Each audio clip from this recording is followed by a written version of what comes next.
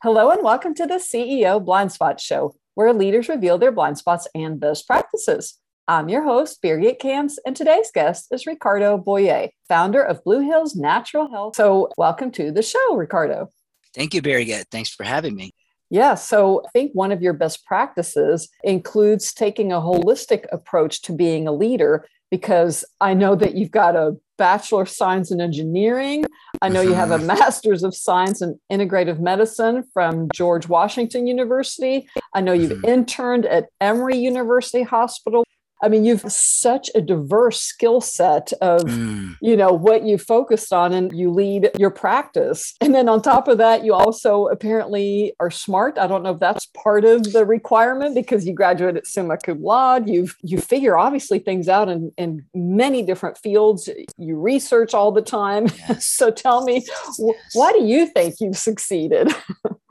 Well, thank you for that very kind introduction. Yeah, success, in healthcare, it's always really about patients. It's always about the person you're working with. And part of that has to do with, what you bring to the table, the smarts, the things that you've learned in school, but so much of it is people skills, really. And when you were just mentioning those different work environments that I've participated in, they were all kind of schools to learn more about people, learn how to work in a team setting, which there's so much complexity there because you're dealing with the structure of that unique organization, and you're dealing with individual people within that with different personalities. And if you are looking to maximize, right, the benefit that team can offer, you as a team player, you have to kind of learn where the booby traps are, where people's blind spots are. You like to use that word blind spots, and I think that's a tremendous word because we all have them. And I think we have to help each other realize those blind spots in ourselves and then, work together for the benefit that you're there to provide. Yeah. Well, it's interesting because on top of everything else, in terms of you learning, Yes. to your point about people, is you've worked at universities, you've worked with others and other practices, and then you also then became an entrepreneur. This is your second venture as an owner. So Right. What inspired you to, after having succeeded in all those other different areas, to become the founder of your own company and stick with that this time? Right. Wow, those are good questions. I'm thinking of all the life circumstances that force you to revisit your vehicle that you desire to work in. What's your practice going to look like? So, and I was thinking about this the other day because in our profession, in integrative medicine, it's a very personalized profession, right? So the protocols that we use are customized and individualized. So having started in private practice and then moving and managing other practitioners and then going into private practice again, I think the biggest reason for me being an entrepreneur right now in private practice is that I lost the ability to personalized care. In the other combined practice, I was in charge of developing wellness programs like chronic pain. And so in order to get everybody on the same team, you have to sort of, homogenize things. And we tried to do that for a while. And I guess in combination with the people that I was working with, it really didn't go very far. It didn't go as far as I wanted it to. And part of that, as I was saying before, is that this type of work that we do is very, very personalized. And the big integrative medicine clinics out there is the experience, and I don't know if any of your listeners have been to one of these, but there's the experience that you hear from patients that have gone there is that they're just kind of treated like a number. It's like, all the patients coming in, there's little customization, even though that is what is advertised. And so you lose that when you diversify too big in an industry that really it shines when it is, hyper personalized. Yeah. Right. Okay. Well, then it sounds to me one of your best practices is to be very customized in your approach or personalized in your approach. And you've got an engineering background, Masters of Science and all these things. But what did you struggle with, or what blind spots did you have as a leader? I go back to focus and organization. That is not anything that has come easy to me. right? Mhm. Actually, before even engineering, I don't know if I told you this, Birgit, but I started a trajectory in the music industry, Oh, right?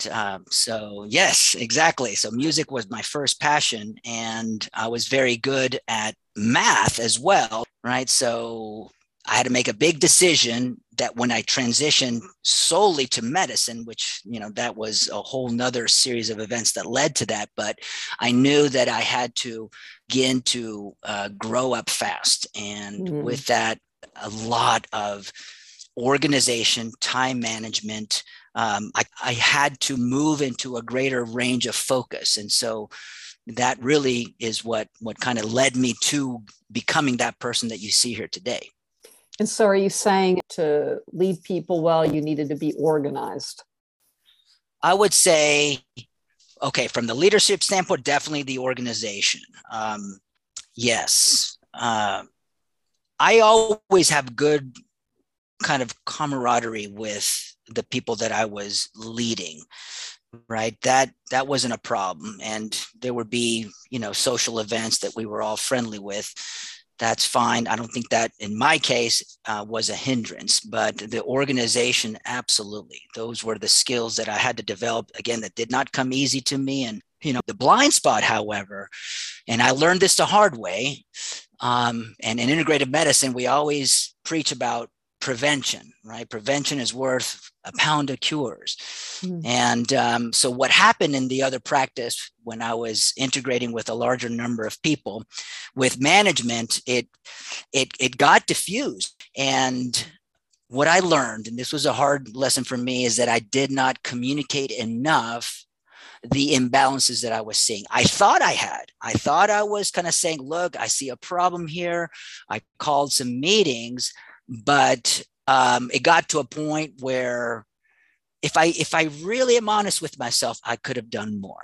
Right. I took the position back then, like, oh, I'm just frustrated. I got to get out of here. And maybe, ultimately that ended up needing to be the case. But in all honesty, I could have done more and really pressed the issue more and represented the imbalance so that we could perhaps have continued in that practice together. Who knows? I love what you said about preventative, right? Would you say that Yeah. perhaps it was at the very beginning before you even joined them that not enough conversations were had about where your vision was or your values were? Or Yeah, that's a good question. I mean, the visions and the values were changing as I was changing. I have to recognize that, during that process, I was developing into the practitioner that I am today, and I wasn't really aware of it. I was exploring my interests, but I pride myself on communication. It's the best kind of results that I can get with people I work with when I am more in mm, contact with them, when we have appointments to really clarify things.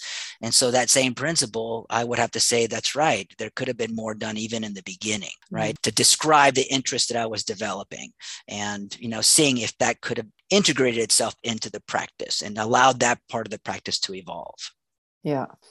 Well, I appreciate you sharing that. And then a lot of leaders have been struggling through crisis, and I know you experienced crisis way early on in your life when your Yeah. father, who was a doctor, Yes. up and left with you guys to come to the United States because of the political unrest situation. You had to start Right. over, Yes. and obviously there's been many issues happening in the medical field. But Yeah. do you have a tip or Yes. two that you want to share with leaders in terms of how you've handled crisis?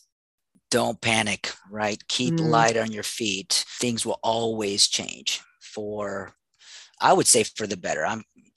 I believe myself to be an optimist, and I think that helps in times of mm, great uncertainty. And what I did intuitively too during all that time, especially as I started working, is just diversifying, right, my practice and mm, not getting stuck in maybe one area. I had that opportunity, right? So when I started my practice in Houston, I worked mhm, both in an integrative medical clinic and I started my private practice kind of at the same time. So I mhm. had two things going on so that you're more resistant to the volatile changes in the economy and the things that are going to be coming up. You Yeah. mentioned my background coming from Chile and the political unrest there. And that, forces, it's hard. It's growing pains. Most thing you want when you're a kid is just to be stable and go to the same school and have the same set of friends. But when that's not your lot, either you just sink in futility, or, you actually take advantage of it and, appreciate the new opportunities that could come. And, maybe that led to the diversity of the practice. Yes. And then when I moved to Georgia, I would always come back to Houston and just intuitively just kind of kept a bunch of plates spinning. Right. And I Yeah. think that's helped me until today. Yes.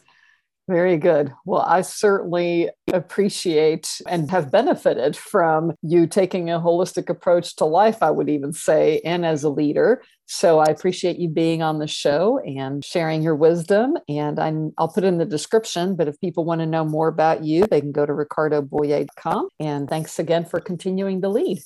Thank you, Birgit. Appreciate it.